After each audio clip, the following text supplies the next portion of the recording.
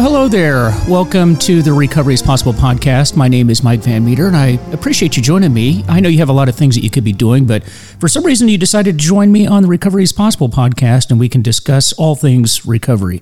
And this episode is sponsored by FHE Health, a substance abuse and mental health treatment center specializing in treatment for first responders' needs, including PTSD, anxiety, and substance use. So take the first steps to a better life today by visiting FHEHealth.com.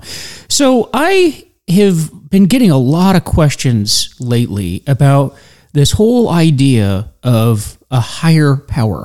So if you have graced the rooms of different 12-step groups, particularly Alcoholics Anonymous, but in other groups as well, but mainly Alcoholics Anonymous, you hear this idea of a higher power. And a lot of people that don't know a lot about the 12 steps, about the history of the 12 steps, and about Alcoholics Anonymous, really have a misunderstanding of what is meant by this concept of a higher power.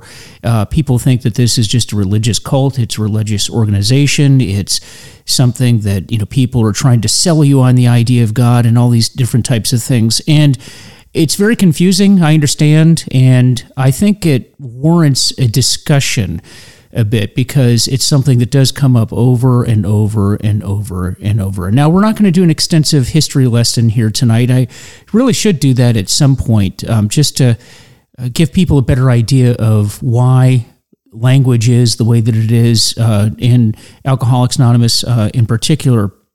But I think it's important for it to have an explanation so you are not turned off, so you're not turned away, and you can understand what people are doing and what they're talking about. Now, I know in the literature of this particular program, the word God is used throughout the literature, and people have asked why is the book not been rewritten? Why has this old 1930s language not been rewritten over the years? And there's a lot of reasons for it, and not the least of which is you have to understand this program is a program that is more successful than really any other program that's out there. In fact, I'm not aware of a program that has even a close second to the success rate. And because of that, and what's important to understand is that because of the success rate of this particular program, there's a big reluctance to change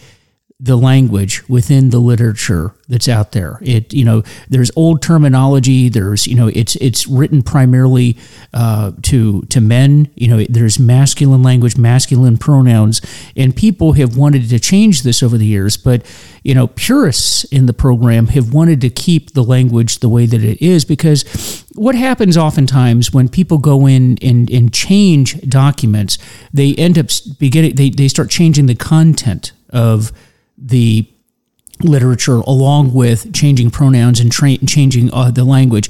And people are very reluctant to do that because the program as is works very, very well, and they don't want any change in content to occur whatsoever. So there's that real reluctance. So what people have done is just said, look, if you don't agree with this, if you're a female, if you have some other pronoun that you're using, that's fine.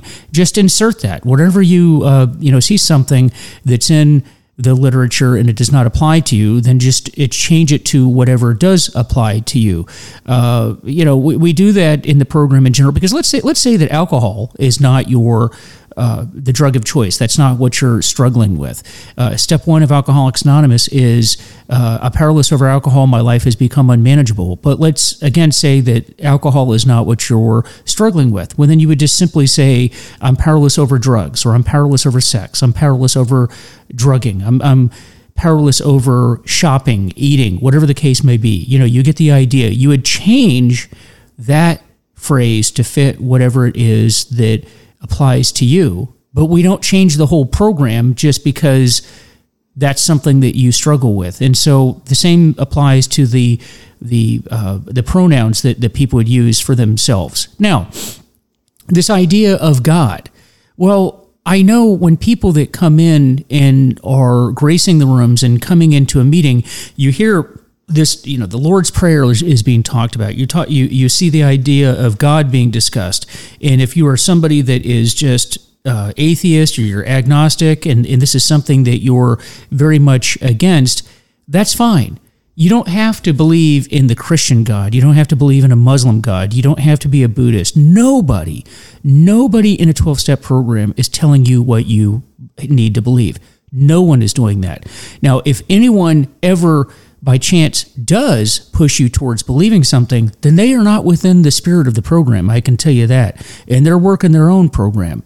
Because if you go into AA history, if you go into AA literature, if you go into any of these different programs, no one is telling you what to believe.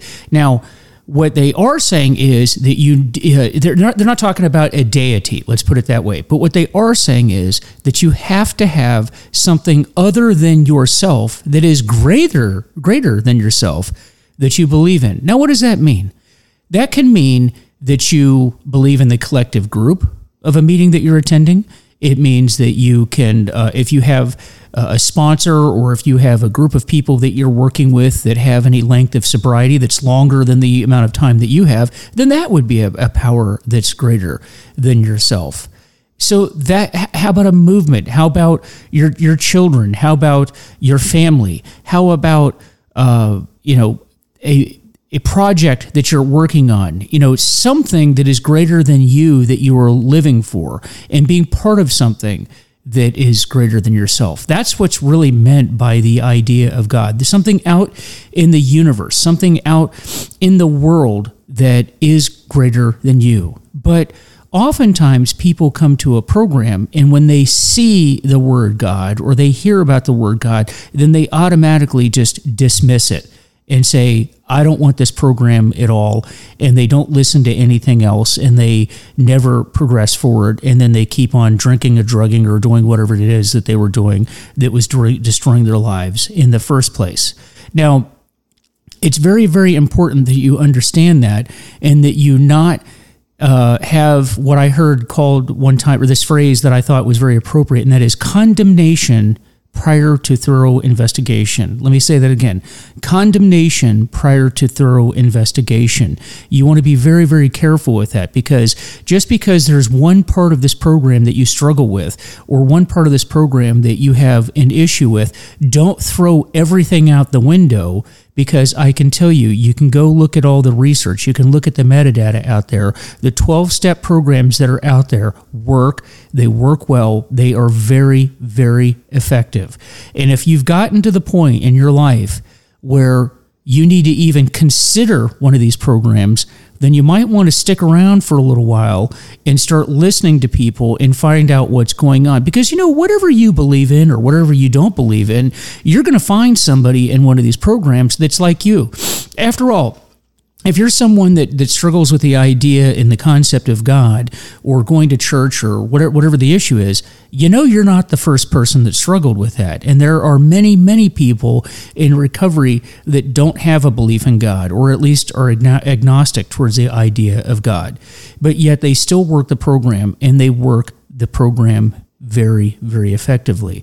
So that's something that I just want to put out there. Now, in a minute, I'm going to talk about what a higher power is not. And we're going to talk about how we all worship something, whether we want to admit it or not. And before you turn this podcast off, I want to explain that a little bit. But before I do, I just do want to talk about our sponsor one more time, because they are a fantastic group of people. This episode is sponsored by FHE Health. FHE Health has been providing life-changing behavioral health services for more than 20 years, and they treat substance abuse and mental health disorders in an individualized and comprehensive approach. Recognizing the specialized treatment needs of the first responder community, they've created Shatterproof. And Shatterproof is a dedicated program for law enforcement, fire rescue, and similar communities, so they can receive treatment among their peers. And they're experienced in providing privacy and working with unions for employment issues.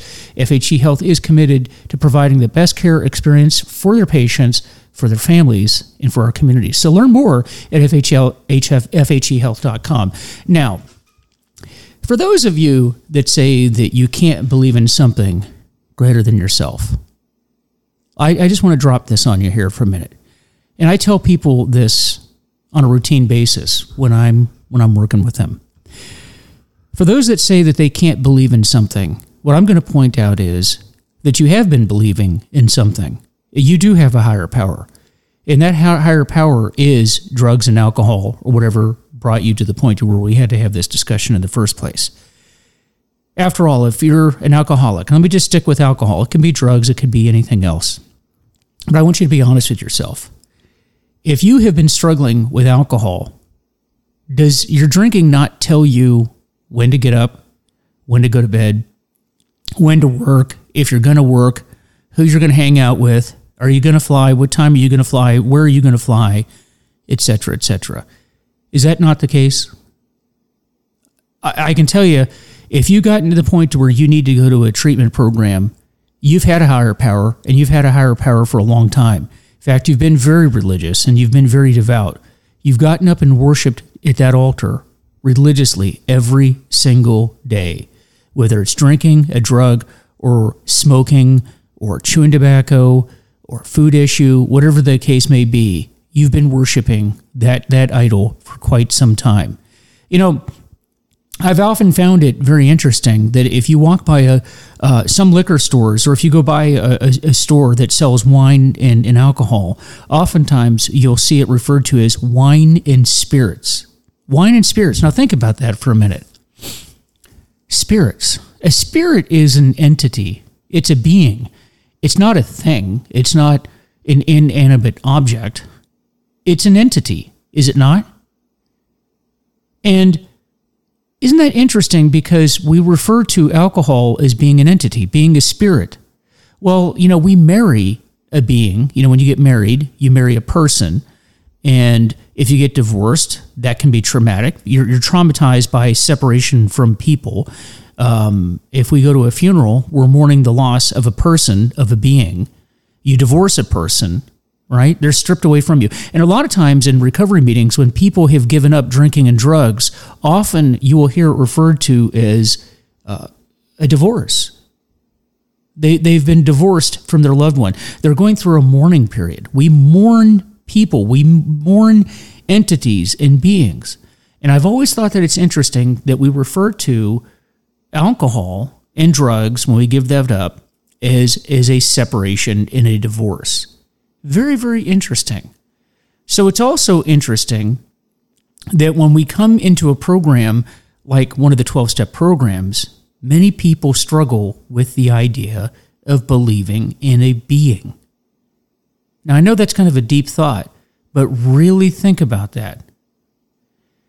And what happens in recovery is, in recovery, we say, you're just switching what it is that you're believing in. You're switching that higher power. You're switching that belief to something more positive. Now, I mentioned earlier in the program that this has to be something that is greater than yourself. So conversely, you would not want to have a higher power be something that is inferior to you. So sometimes you'll hear people say, well, you know what?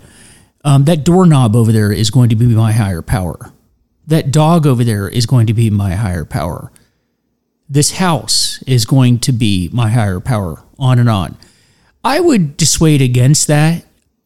A higher power, in my opinion, should be something that is, in fact, literally greater than you, not something that is inherently inferior to you. Human beings are superior to animals. Human beings are superior to inanimate objects. And after all, what are you going to do if that somebody changes that door and that doorknob's not there anymore? What's going to happen if the house burns down? What happens when the dog dies? You know, those types of things. This really needs to be something that you can look towards and say, this truly is greater than me. Again, the collective group, the collective sobriety within a group would be a good choice for a higher power. People that you know that are sober would be a power greater than you. Now, of course, you might say, well, what do I do then if a particular person relapses? Well, yeah, but you still have the collective group. You still have someone else that you can rely on. You can also look at that person and say, okay, well, here's the lessons learned that I can, take from that person. What were they doing, or what were they not doing, more specifically, that led to them relapsing, on and on and on. But these are things that you can have a sort of a mental analysis and you can look at and you can analyze, what works, what doesn't work, and what do you need to do. But the group itself, the program itself, the movement of recovery is something that would be greater than you, the collective greater. But you do not want to have anything that is inferior to you being your higher power. But a lot of these programs, recovery programs, I've often said, and I'll repeat it here once more, is this. A lot of people have opinions about the various recovery programs that are out there. And I've often said, this is like your buddy coming up to you and saying, hey, I wouldn't see that movie if I were you. It really sucks. And then you ask your friend, well, when did you see the movie? And their response is, well, I've never actually seen the movie. I heard that it sucked, so don't go see it. Well, I don't know about you, but I like to make up my own opinion about movies and about shows and about music and those types of things.